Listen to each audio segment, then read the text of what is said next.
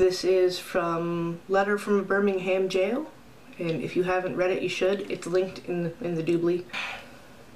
I must confess that over the past few years I have been gravely disappointed with the white moderate. I have almost reached the regrettable conclusion that the Negro's great stumbling block in his stride towards freedom is not the white citizens' counselor or the Ku Klux Klanner, but the white moderate, who is more devoted to order than to justice, who prefers a negative peace, which is the absence of tension, to a positive peace, which is the presence of justice, who constantly says, I agree with you in the goal you seek, but I cannot agree with your methods of direct action, who paternalistically believes he can set the timetable for another man's freedom, who lives by a mythical concept of time, and who constantly advises the Negro to wait for a more convenient season. Shallow understanding from people of goodwill is more frustrating than absolute misunderstanding from people of ill will. Lukewarm acceptance is much more bewildering than outright rejection. I had hoped that the white moderate would understand that law and order exist for the purpose of establishing justice, and that when they fail in this purpose, they become the dangerously structured dams that block the flow of social progress. I had hoped that the white moderate would understand that the present tension in the South is a necessary phase of the transition from an obnoxious negative peace, in which the Negro passively accepted his unjust plight, to a substantive and positive peace, in which all men will respect the dignity and worth of human personality. Actually, we who engage in the nonviolent direct action are not the creators of tension. We merely bring to the surface the hidden tension that is already alive. We bring it out in the open, where it can be seen and dealt with, like a boil that can never be cured so long as it is covered up, but must be opened with all its ugliness to the natural medicines of air and light. Injustice must be exposed, with all the tension its exposure creates, to the light of human conscience and the air of national opinion before it can be cured. So this is important. This is important. It's not nice, but it's important. You don't have to have ill will to hinder justice. Hello everyone, welcome to the I Am Cannabis Sativa podcast. I am your host Cannabis Sativa. If you are currently a medical marijuana patient and want to tell your story and be featured on the podcast, feel free to email me at iamcannabisativa@gmail.com. Feel free to hit me up on Instagram at iamcannabisativa. Feel free to check out our official Twitter account at ICSativa Podcast. You can also find and subscribe to our podcast on iTunes, Anchor FM, Stitcher, and the Google Play Music Store. Please rate and review us on iTunes, as rating and reviewing us will bump up the pod on their algorithm and put this podcast in front of even more eyeballs. If you like what we are doing, please become a Patreon and support us. We are planning on doing big things with our humble little projects, such as going to trade shows, visiting other MMJ or recreational states, and doing on-field work. By supporting us, this helps us to keep the lights on, pay for rent, pay for hosting, equipment, and travel. And you can do this by going to https://anchor.fm/IamCannabisSativa podcast/support. Again, that is https://anchor.fm/IamCannabisSativa podcast/support. So I wanted to do something a little bit different today. So I've done 52, I think 51, 52 episodes already, and there's something I just haven't addressed yet that I've been meaning to address, and I feel that now is the appropriate time to do so. So let me just reiterate and let me just clarify on what the point of this podcast is and what we aim to do with this project. So I started this podcast in August of 2018, and the reason why I started it, like I said in the first episode, was because I'm not satisfied with the progress of current marijuana legalization. You know, while I'm thankful that 10 states have legalized it for adult use for folks over the age of 21, and have lifted prohibition in about 10 states. I just don't feel that we're moving fast enough as a country and as a society with this. You know, there's still a lot of BS rules and regulations right now. like I've been railing about for a while, in all 10 of these states, you know, it consuming marijuana is legal, but you're not allowed to do it in public, and landlords can still prohibit marijuana use on their property. So you have a lot of people that, while it's legal in their state, they themselves personally can't do it because they don't have the fortune or the privilege to be a homeowner or a condo owner or have a landlord that's cool with them using, you know. And part of why I started this podcast was because of issues like this, and because although we've come a long way with acceptance of the plant, we still have a long way to go in terms of stigma and allowing people places to use it, and making sure that it's affordable and accessible to everyone, regardless of occupation, regardless of gender, regardless of where you live in the United States, or regardless of your socioeconomic class. Very importantly, I just feel that cannabis, as it is, even in legal states, is very, very expensive. And if it was legal in all 50 states and it was regulated like an agricultural product, we would see $40 pounds and stuff, and ounces would cost maybe $10.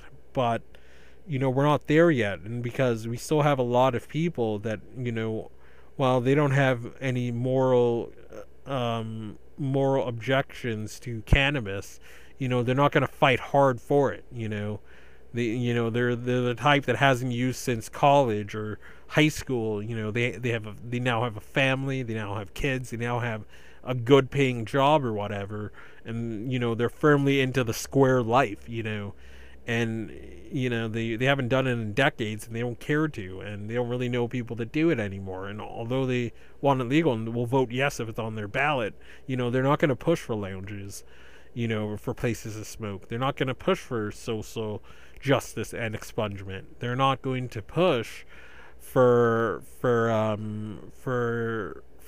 cannabis to be accessible for poor people, like California once had, but they, with Prop 64 that they passed in 2016, kind of phased it out. But they're trying to bring back compassionate care, where poor people or disabled people without a lot of money would get sort of free cannabis from collectives and co-ops or whatnot, as I understand it.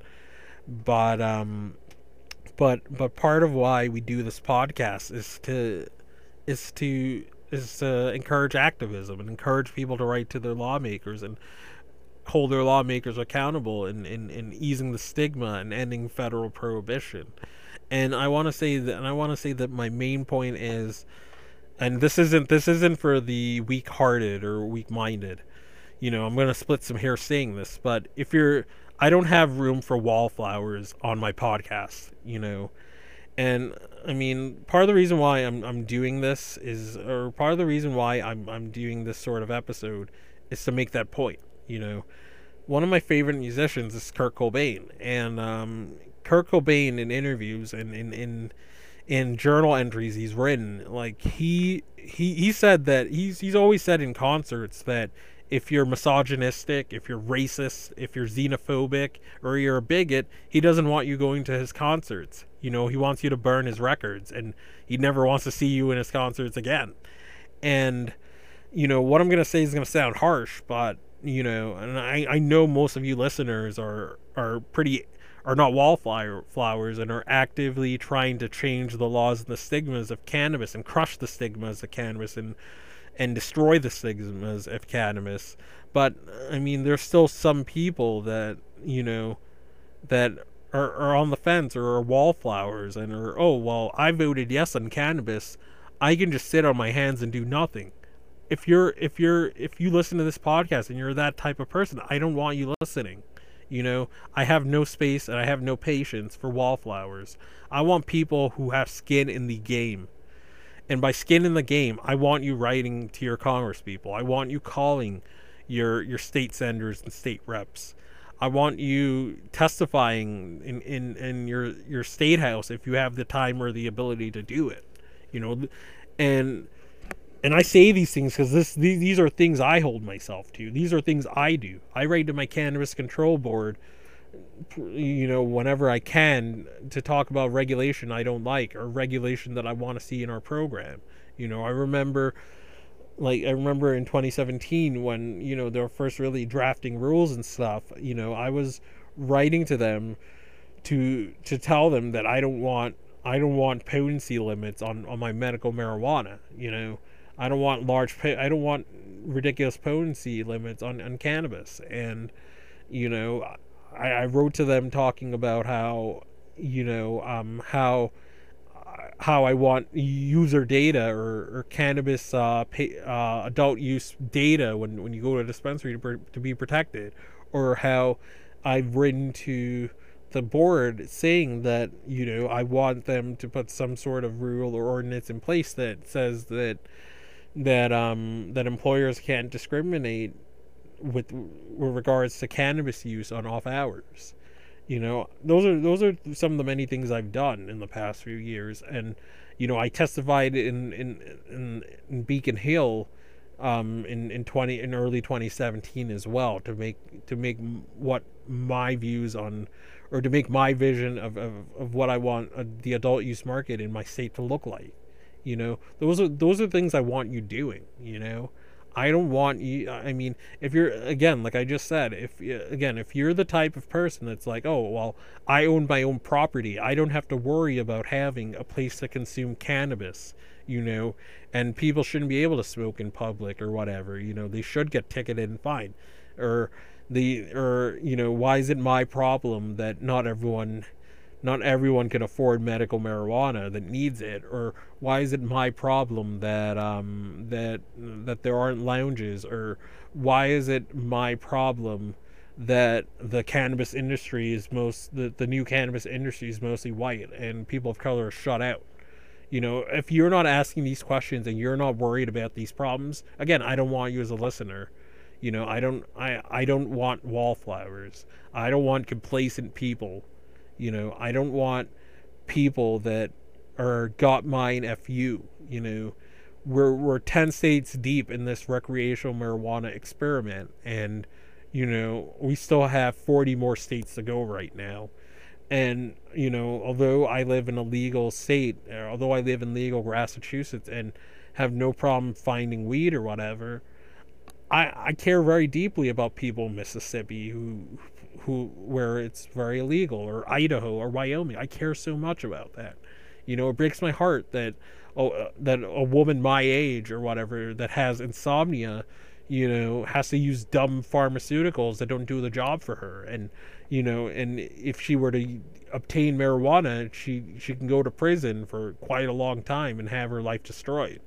I care about women like that. I care about men like that. I care about people in between like that, in that predicament. It's not enough that my state just legalized. I want it legal for all 50 states, and I want listeners that think the same way and that are fighters, that are fighters, that are willing to speak truth to power, that are willing to look out for others and willing to care about the well-being and the health of others and improving the quality of life of other people. I don't want people that are complacent and that don't care about these very deep and very big issues. I don't want that. I don't care for it. And if you're a subscriber to my podcast and you're just content with being a complacent wallflower, click the unsubscribe button. Delete every episode from your phone or your computer. I don't want wallflowers. So one more thing I sort of want to bring up. I'm 50 something episodes deep, and I haven't talked about why the I Am Cannabis Sativa podcast is named that. And it's named that because I want everyone to feel that, to see themselves as, I want everyone who's a cannabis user to see themselves as an average person, in a sense. It's like that. It's like that part in that movie. I think Spartacus or whatever, where they're going after Spartacus, and then everyone else claims that they're Spartacus. So the people that are trying to punish Spartacus, the people that are trying to punish Spartacus, they don't really know who the real Spartacus is. So that's kind of the point of this podcast. If so many people are cannabis users, then the people that still stigmatize it, they can't really tell who is and who isn't a user, and they start seeing it as a normal thing. If if everyone sees that this is just normal and that this is just a regular thing and that average people do it, that's that's what I'm trying to push for. And and this podcast is a populist podcast in a sense. I would say that this podcast is a populist themed podcast. It's for the average people. It's for the every woman or the every man. I'm not trying to attract people that have a lot of privilege or a lot of money. If you have privilege and money, I want you listening. I want people that aren't wallflowers, regardless of what they look like and how much money they have and who they are. I want people that aren't wallflowers to subscribe to my podcast. But yeah, we're a populist minded podcast, and we're for the average person. So I guess I'll end it on that. And as always, stay medicated, my friends.